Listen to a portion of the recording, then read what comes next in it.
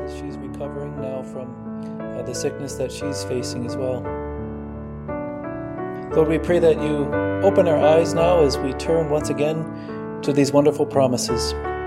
We know this is done as you send your Spirit, just as you promised. Amen. Okay, Isaiah 43, verses 14 and following. Just to get our context, where we looked last time at the start of chapter 43, God really talked about them being His witness. We talked about the witness protection program He gives them, and how they're to serve.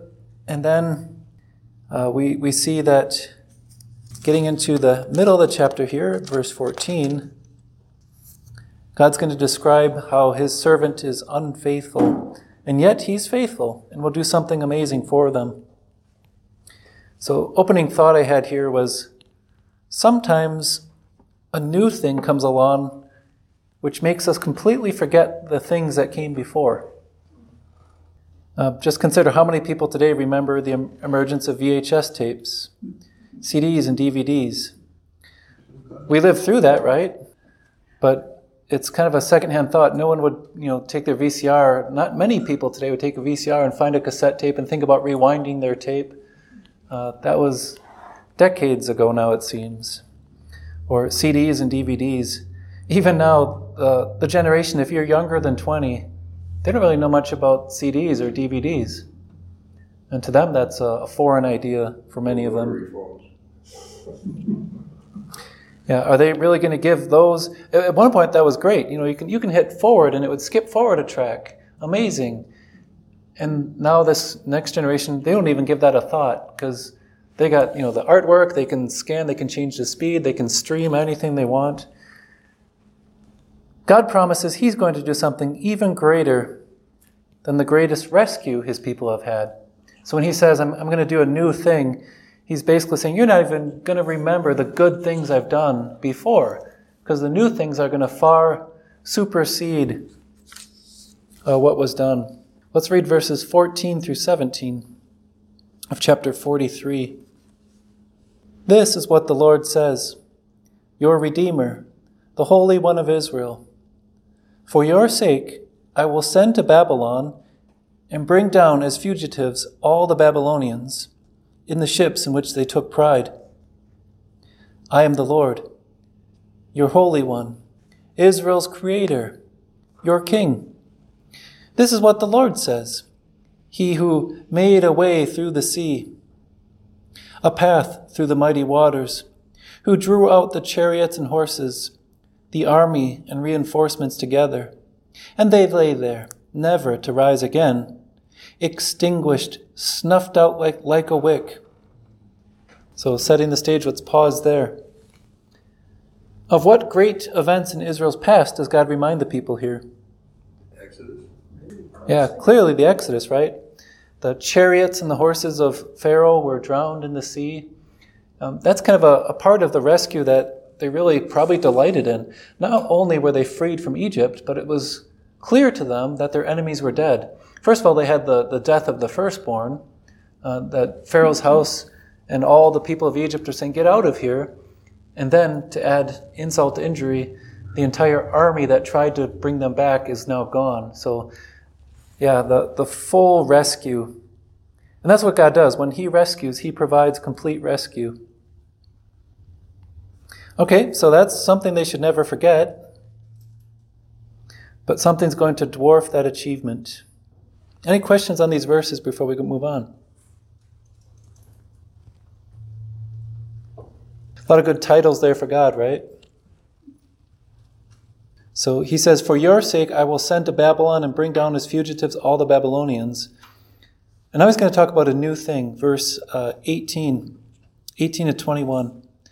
Forget the former things, and do not dwell on the past. You might think He was doing that as He elaborated, on those previous verses, just how He described with detail what happened as He rescued them from Egypt. Forget the former things. Do not dwell on the past. See, I am doing a new thing. Now it springs up. Do you not perceive it? I am making a way in the wilderness and streams in the wasteland. The wild animals honor me, and the jackals and owls, because I provide water in the wilderness and streams in the wasteland, to give drink to my people, my chosen, the people I formed for myself, that they may proclaim my praise. So what does the Lord say will be completely dwarfing his achievement from the past? What's going to be even better? Water in the wilderness. Water in the wilderness.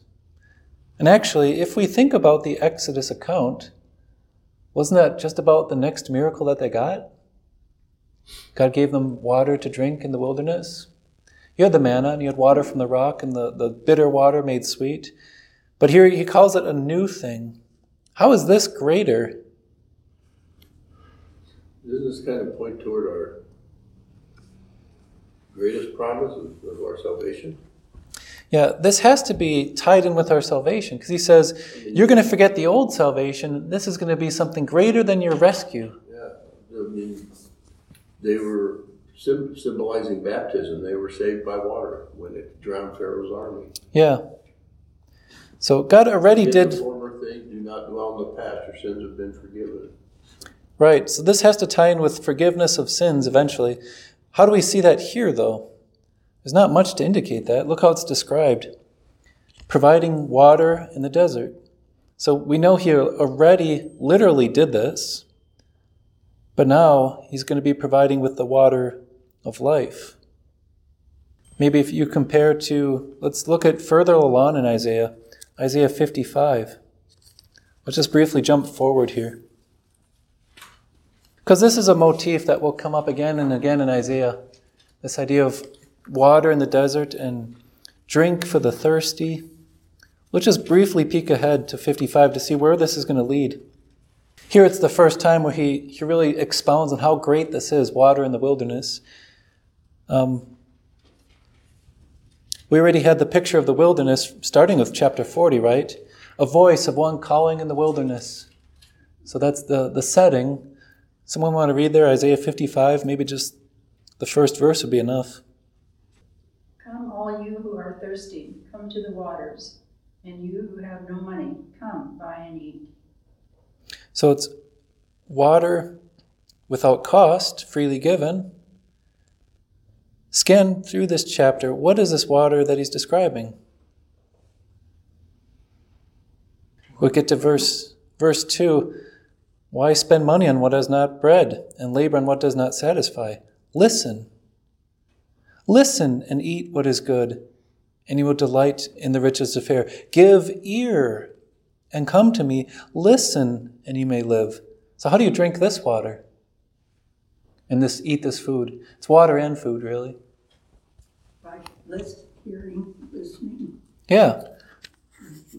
Listening, hearing. And that's what you see. Jump ahead to also, if you turn back now to where we were reading, jump ahead to 44. He says, listen, my servant Jacob, 44 verse 3, I will pour water on thirsty land.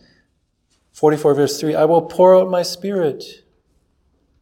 So Jesus also in John 7 says, come to me, all you who are thirsty, and drink. And then John explains by this he meant the Spirit, which they were to receive. Yeah, in these verses that we're looking at now, back in 43, 18 to 21, it's the introduction to this motif of God providing water in the wilderness, and it's something amazing because it's a spiritual picture. It's not just merely, some monsoon rains. Some of the pictures we have here in these verses, I'm just focusing on 18 to 21. I'm doing a new thing. It springs up, streams in the wasteland. It talks about jackals there. The jackals honor me. Every other occurrence that uses the imagery of jackals in Isaiah and also Jeremiah uses it to indicate hostility. So a place that's abandoned. So he's basically saying the places where there's abandonment, there's going to be life and there's going to be honor for me when he says the jackals honor me. Owls, that was used twice before by Isaiah, coupled with jackals. And once again, it refers to desolate places. So Isaiah 13, verse 21, and 33, verse 13, he talks about the owls there. So he's basically saying where it's desolate and abandoned, people don't live there anymore. You'll find jackals and owls. There will be life again. He says, to give to drink to my people, my chosen. That's in verse 20. So this water, it's not just for the jackals and the owls. Jackals and owls are really, what I'm getting is a poetic picture that this is going to be where there is no life, but now my people will have water, where you'd never expect to find water as I pour it out to them. So his next rescue, he's saying, is going to surpass the first. It's not even worth comparing. So how is it greater than the exodus from Egypt? Firstly, it's centered on sinful people who receive God's grace, thirsting for mercy. Jump ahead to verse 26. Isaiah 43:26. I'm sorry, verse 25 and 26. I, even I, am he who blots out your transgression for my own sake and remembers the sin no more. Review the past for me. Let's argue the matter together. State your case for your innocence. Your father sinned. So this is an outpouring on sinners and grace for sinners. An outpouring, as we read in 44, verses 3 and 4, he pours out his Spirit. So look at 44, verse 3. I'll pour water on thirsty land, streams on the dry ground. I'll pour out my Spirit on my offspring. And as he pours it out, they will belong to him as they receive it. All right, so any questions, comments on that section, 18 to 21? So God's promising life where you don't expect life. Pouring out waters means new spiritual life through his Spirit. Yeah.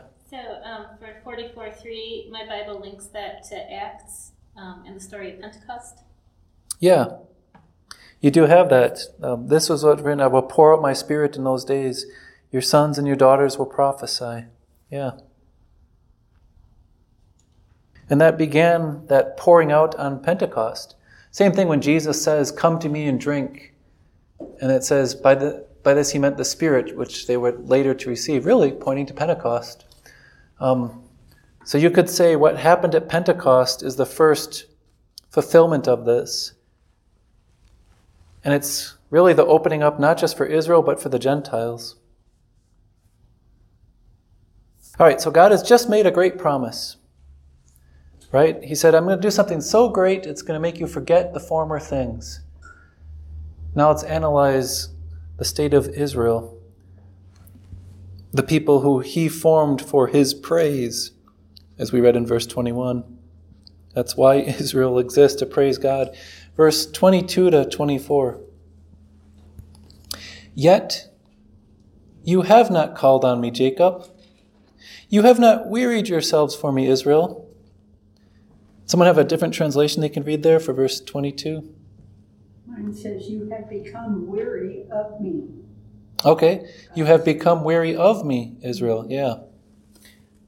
And verse 22a in my NIV 2011 has a footnote saying, or you could read, surely you have grown weary of me.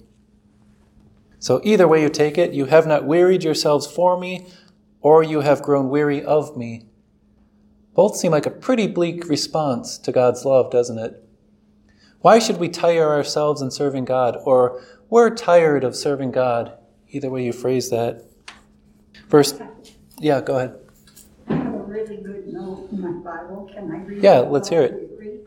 It says, the people were weary of God, so they did not offer sacrifice.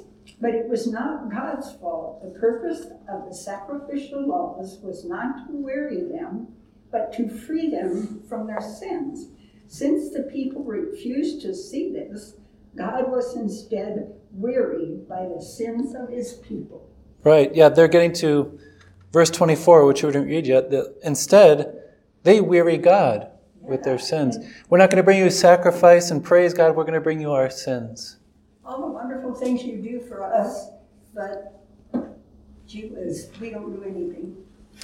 Let's read it all together now, because that brought us to where we're headed. So verses 23 and 24.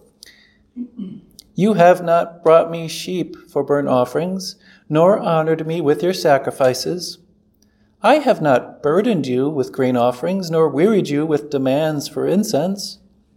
You have not brought any fragrant calamus for me, or lavished on me the fat of your sacrifices. But you have burdened me with your sins, and wearied me with your offenses. So yeah, just a very ironic, sad picture that God's saying, I didn't give you anything weary to offer sacrifice, and yet you weary of me and what you can't serve me, so you bring me your sins. I forget what verse in Deuteronomy, what just, well, a number of times way back, he said, keep my decrees and I will bless you, basically. Things will go well with you. Right. When you start going against what I've commanded, then... God's commands aren't burdensome. No. And he intends them to be a blessing. And as we keep them, especially for Israel, he promised blessing. We have some blessings tied in for us as well. Both the general proverbs that are given, and Paul says, that it may go well with you. Ties that in with the fourth commandment. Yep. So God never intended for us to be wearied. Obviously, as sinners, we're under guilt, and we should be under fear, for we have broken these commands. That's where Israel stood, and think about us. How might we sometimes act like bringing an offering for the Lord is a burden instead of a joy? How might we do that? Well, maybe by withholding some of our offering because we got some big expenses coming up, so we don't put trust in God to take care of our problems. Sure. I can deal with it myself. I can handle it my way. So instead of bringing our God, here it's described, the fat of your sacrifices or fragrant calamus. They would to bring God their first fruits and bring him gifts. We might, in our own way, say, well, I know God has given me all these things, and I could praise him by giving back to the Lord and praising and honoring him, but I'm going to hold back. Yeah, it's just, he's asking too much right now. I got other things to concern myself with. How else might we act like bringing the Lord and offering is a burden? Well, not just with our offering, but also our time. Right. Paul says, offer yourselves as a spiritual sacrifice. We might say, well, I don't have time for that. And maybe God's called on you to serve someone or to serve the gospel in some way as you encourage others or build up in some way using your gifts. I don't have time to use that gift you've given me, God. Whether it's serving with my time, serving with my offering, serving with my abilities. Yep. What did the people in Isaiah's time bring God instead of offerings? Complaining and whining Yeah, we're weary of you. and stuff. And how might we often present God the same thing? We act the very same way. We talk about these Israelites and how horrible they are, but if you sit and think about it a little bit, this world today, it's kind of depressing. It goes hand in hand, doesn't it? When we no longer offer God sacrifices of thanks, we no longer offer ourselves. As he says here, people I formed for myself, that they may proclaim my praise. When we stop doing that, we probably also increase the thing we shouldn't offer God, our offenses, our complaints, turning against him. Well, bringing, especially with idolatry. Sure. Just not only just not recognizing God, but giving credit to somewhere else, to a false God. Right. What then gets our time, our attention? Making America great again, we're going to...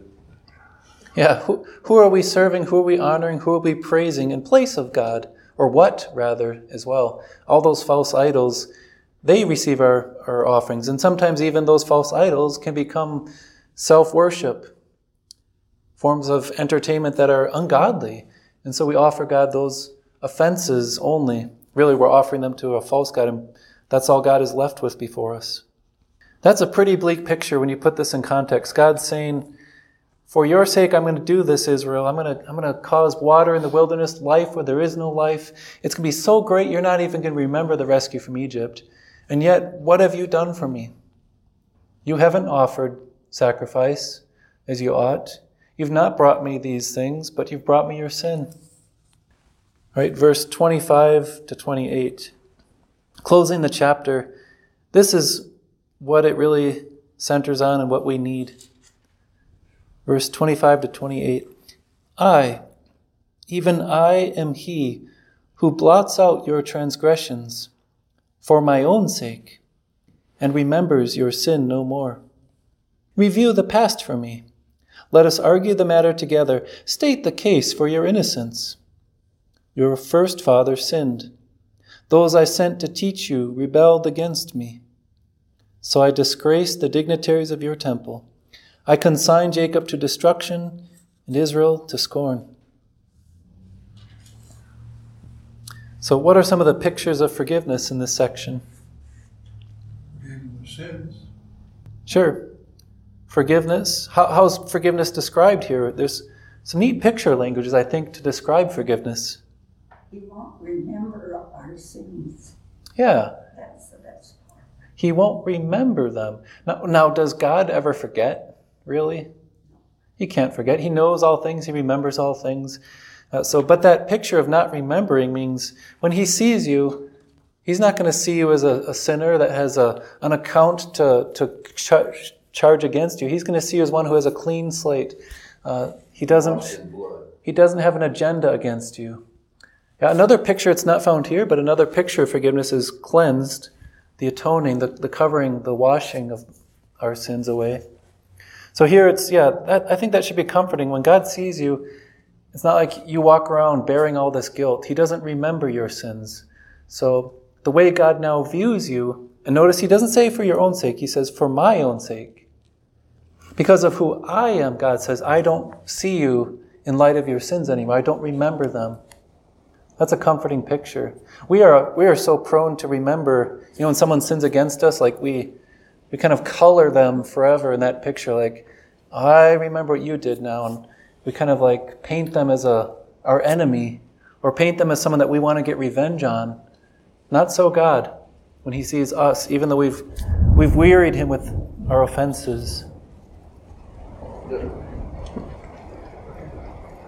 I'm a little confused here. Well, I've read where basically what I get out of it is he that believes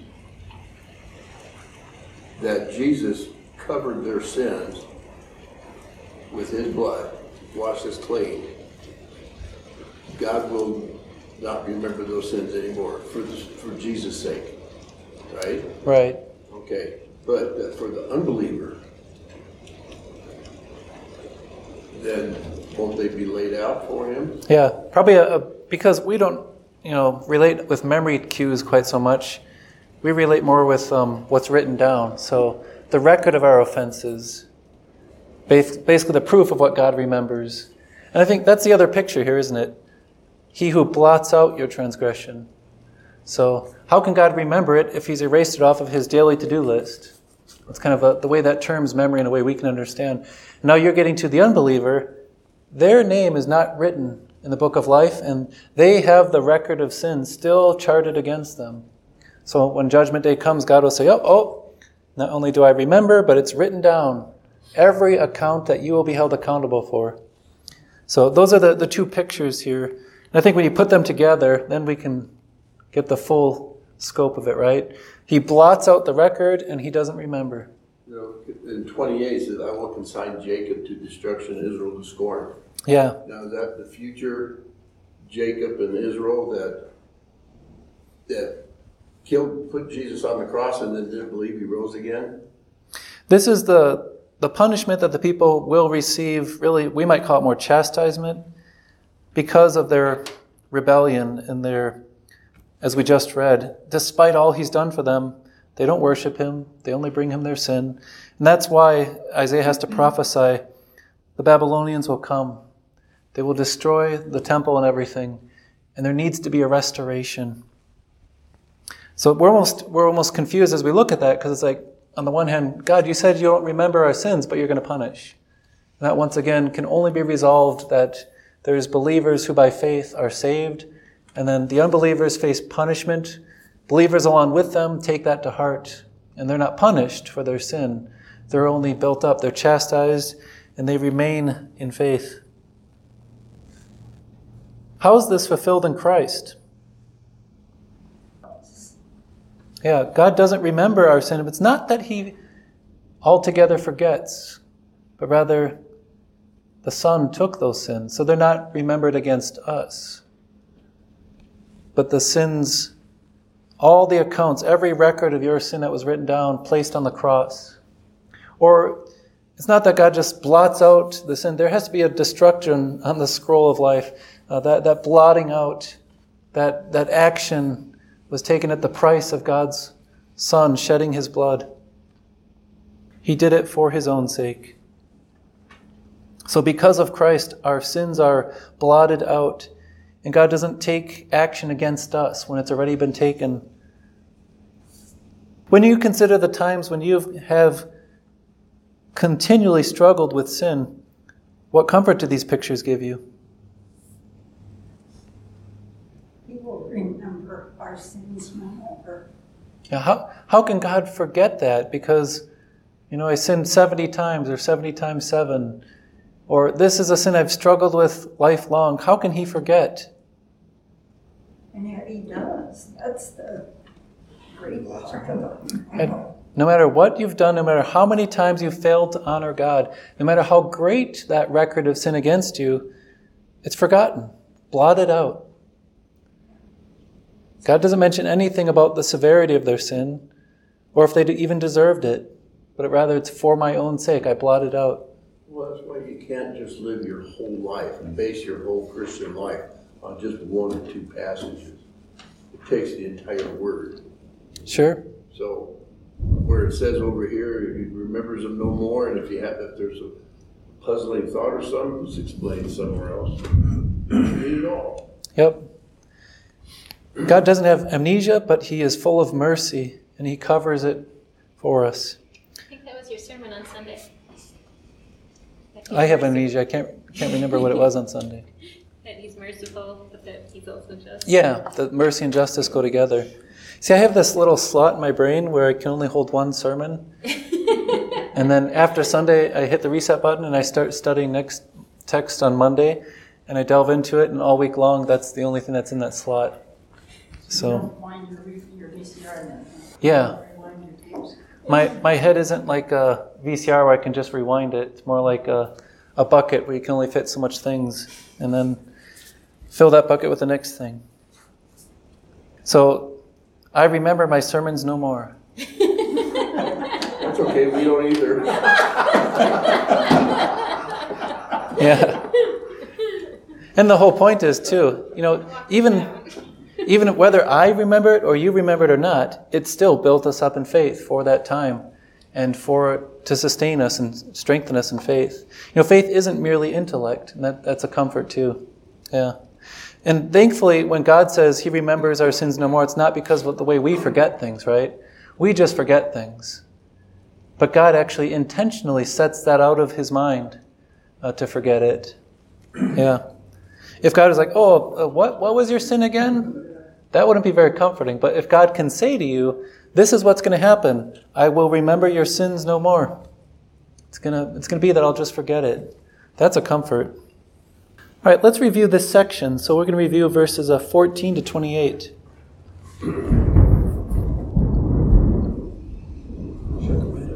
God poetically describes His past deliverance for the people from the hand of Egypt.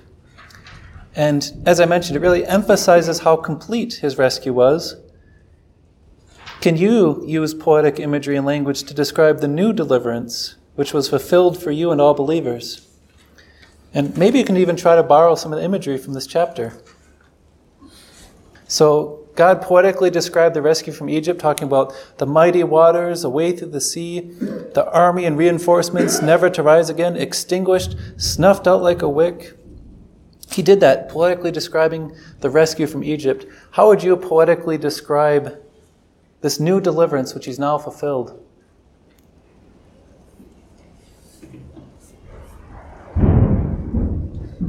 As the lightning strikes, you're thinking, I'm not a poet.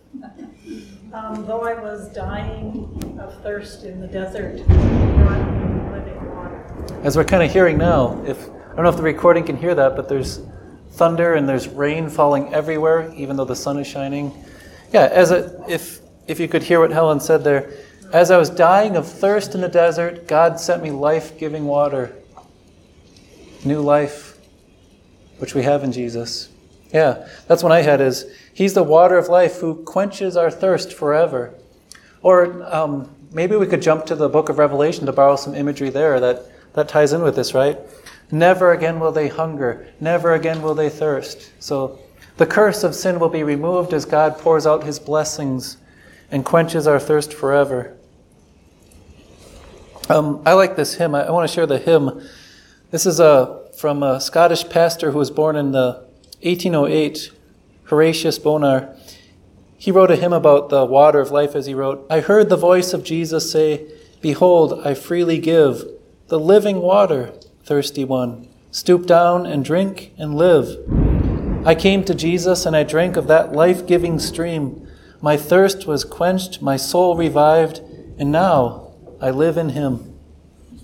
So there you got a poetic imagery of that new deliverance described.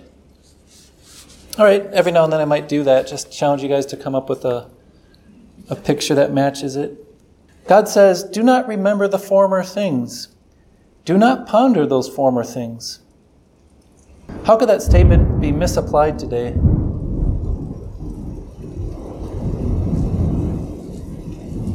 Does it get misapplied today?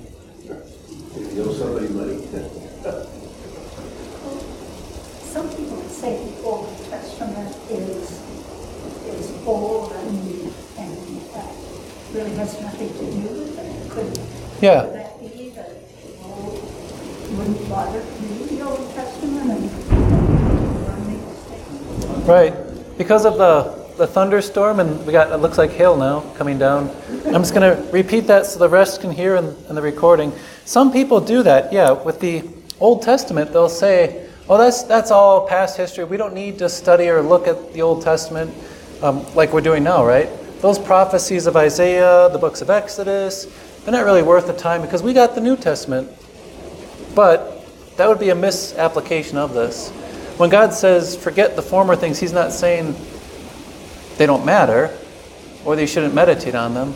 How many times He talked about Christ in the Old Testament? Right. So if you would say, forget the former things, Jesus says these former things, they all lead us to see Him. These scriptures, the Old Testament, testify about Christ. So actually, we should be remembering the former things, but they should always be in frame of the greater rescue. So when we talk about the Exodus, we want to remember that's all well and good, but the real rescue is what God has done now in Christ. Boy, I don't know if you're listening, Joan. We missed you today, but maybe you can hear the storm that you're in right now.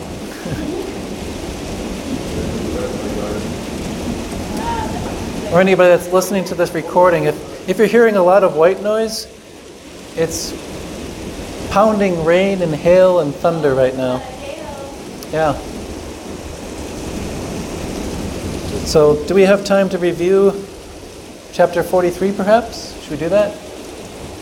Maybe I can move closer to you guys here. I don't know if the microphone will let me do that. Because recording or not, I'm having trouble hearing up there. Okay, chapter 43, let's review the entire chapter.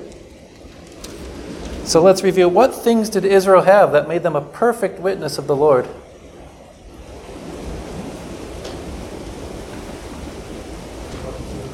So what made Israel a perfect witness of God?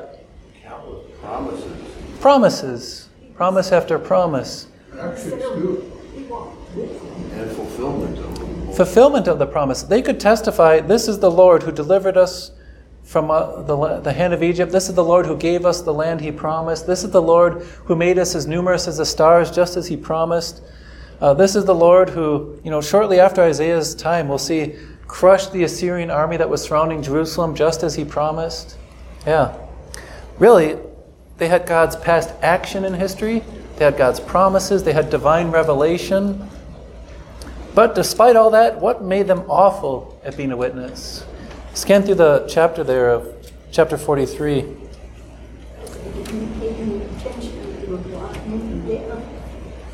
Yeah. So, who of all these people, these servants, the Lord had everything. Did they pay attention? They've forgotten in their own way. They kept forgetting. These people that knew and had all this and were said, "You are my witnesses," they didn't really live as a witness. They didn't hold on to what God had done in the past. They actually sinfully forgot the former things because they didn't care for the new things. Well, they fell for Satan's original lie. Did God really say? Yeah. No. Instead of praising God for how he sustained them through the wilderness, they complained about the food. Right. So they had God's deliverance, and yet what do we see right away? They weary him with their complaints and turn and murmur and grumble and complain. They went to idol gods. Some witness, right? So how about us? Why are all believers, why do all of us have to claim the same things? How are we perfect witnesses of God? We fall short. We fall short. But how are we perfect witnesses? Well, we can be good witnesses in what we say, how we conduct ourselves, our daily living. We can be. But what does God give us? That he also gave, he says, "You are my witnesses." Did God say that to us? No. You will be my witnesses, right? Beginning in Judea, Jerusalem, Samaria, to the ends of the earth. So just as God told the ancient Israelites, "You're my witnesses," his church, his New Testament church, they are his witnesses. We are his witnesses. Peter says, "You're a chosen people," right? To declare his praises. So we are also, we like Israel, bear the title God's witness. Forgiveness. We are also those who have experienced that forgiveness of God, the one who blots out our sins. We have the action of God. We know he's fulfilled his promise by sending his Son. We know the Messiah has came. So many ways we can say we are perfect witnesses. We have the word of the prophets, Peter says, made certain. We do well to pay attention to it. So just as Israel is given divine revelation, we were given divine, and we hold divine revelation. All those same things we can say to be God's perfect witness. What more could we ask for? Fulfillment, the word. He pours out his Spirit on us, just as he did for his people Israel. And yet, why do we also have to claim we're not so great at being a witness? Yeah, have we lived as we ought? When we pray, "Hallowed be thy name," have our lives reflected that as it ought to?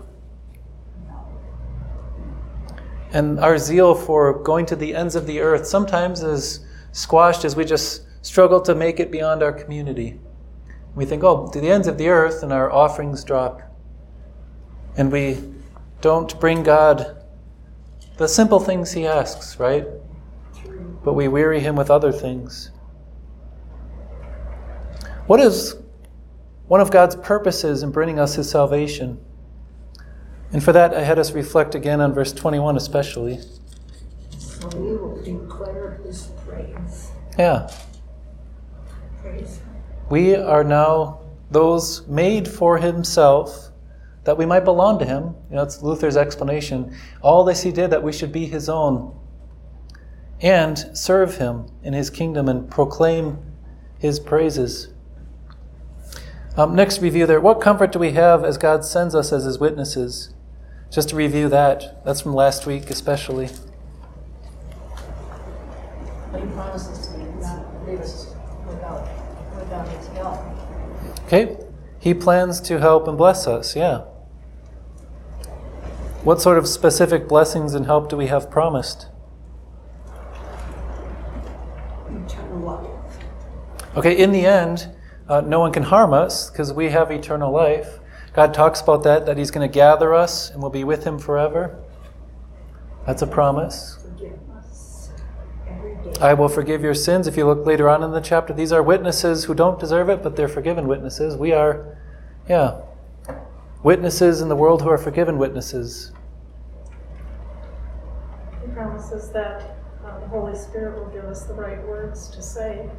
Yeah, when he talks in this chapter about pouring out water in the desert, we see that is fulfilled as he pours out his Spirit. He equips us with his Spirit as his witnesses and the words to speak. Some of the things I found too, his protection, right? Just as he promised Israel protection, when you pass the fires and the waters, I'll be with you, I'll protect you. Didn't he also promise us that he will send his angels to watch over us? That even if we might face bad things, God will work all things for his good purpose and for the good of those who love him. He will not leave us or forsake us. It says here, I'll be with you. Don't we have the promise? Jesus says, I will be with you always. With his gospel and word and sacrament, with his presence, he will not forsake us. Yeah, and probably the greatest one, which we mentioned, is his grace is with us. Other thoughts about comforts that we have as his witnesses? So that was a big theme in this chapter. How about final review of this chapter? Can you find at least 3 things in this chapter which point us to the grace of God? At least 3. I'm sure we can do double that. In the very first verse, he says, do not fear, for I have redeemed you. Yeah. I have called you by your name. I have redeemed you. And that's comforting to point to God's grace, because God paid the price, not Israel. That redemption is he's paid for us. Good. So there's God's grace. He says, you are mine. Yeah, you are mine. Which verse in particular are you looking at? That's the end of, that's the first verse in 43. Okay, 43 verse 1. Yes. I have summoned you by name, you are mine. Yeah, that's only by grace that we can have him title himself as our God and we are his people. And we know it's by grace. Look at verse 10, it's a similar thought. Why are we his? Whom I have chosen. It's only by grace he's chosen us. And, Paul talks about, I heard, Pat, you said witnesses. Paul says it's only by grace that I can even serve as a witness. So not only are we his, we're equipped and called to serve him in grace, because we don't deserve that position. Grace upon grace. 43 verse 21, that's comforting to me in grace, because the people I formed for myself, even before we were born, God chose us. So that's a comfort. Number 11. Apart from me, there is no Savior. Okay. So God's grace and that he alone could save. There is no other rescue. We needed him, and he did just what we needed. The God of grace. I found verse 23, even though 23 mentions sin, he says, you have not brought me offerings, and yet God acts. Even though Israel did not glorify him as they ought, even though we don't, he still acts to save. So that's grace. Whenever you see sin in context of God saying, yet I'm still going to do good, it's only despite our failure to worship as we ought and serve him, he still saves. Finally, I think anyone got more? There's at least one more big picture of grace. We found far more than 3 already. I have 6 is ready. Okay. One more at all? Blot out your transgression. Yeah. I blot out your transgression, and then where's grace? For my own sake. So, not only is he saying, okay, you've earned a clean slate. No, he says, for my own sake, I'm blotting out your sin. It's only by grace that we're forgiven. Good.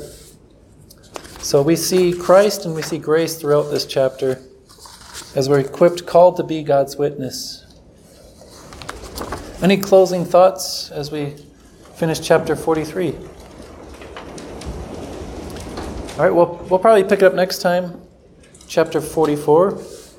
It's one thing or another. Either it's 105 degrees out and the air conditioning is blasting the whole time, or it's cool out and it's really noisy with the hail pounding on the roof. This is such a blessing that we absolutely. Right.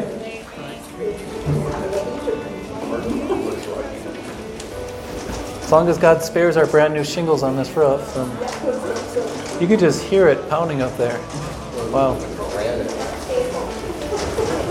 Why don't we say a closing prayer? I'll try to shout it in the midst of the storm here as we close our time together. Lord, we thank you for pouring out water on this thirsty land, but also, as your word says here, you poured out your Spirit, a new thing, and gave us forgiveness and blotted out our sin. Encourage us this week as we serve and glorify you as your witness. Amen.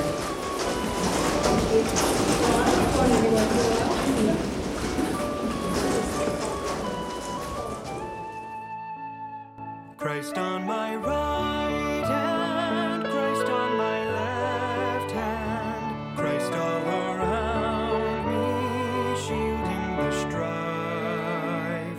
Christ in my sleeping, Christ in my sitting, Christ in my rising, light of my life.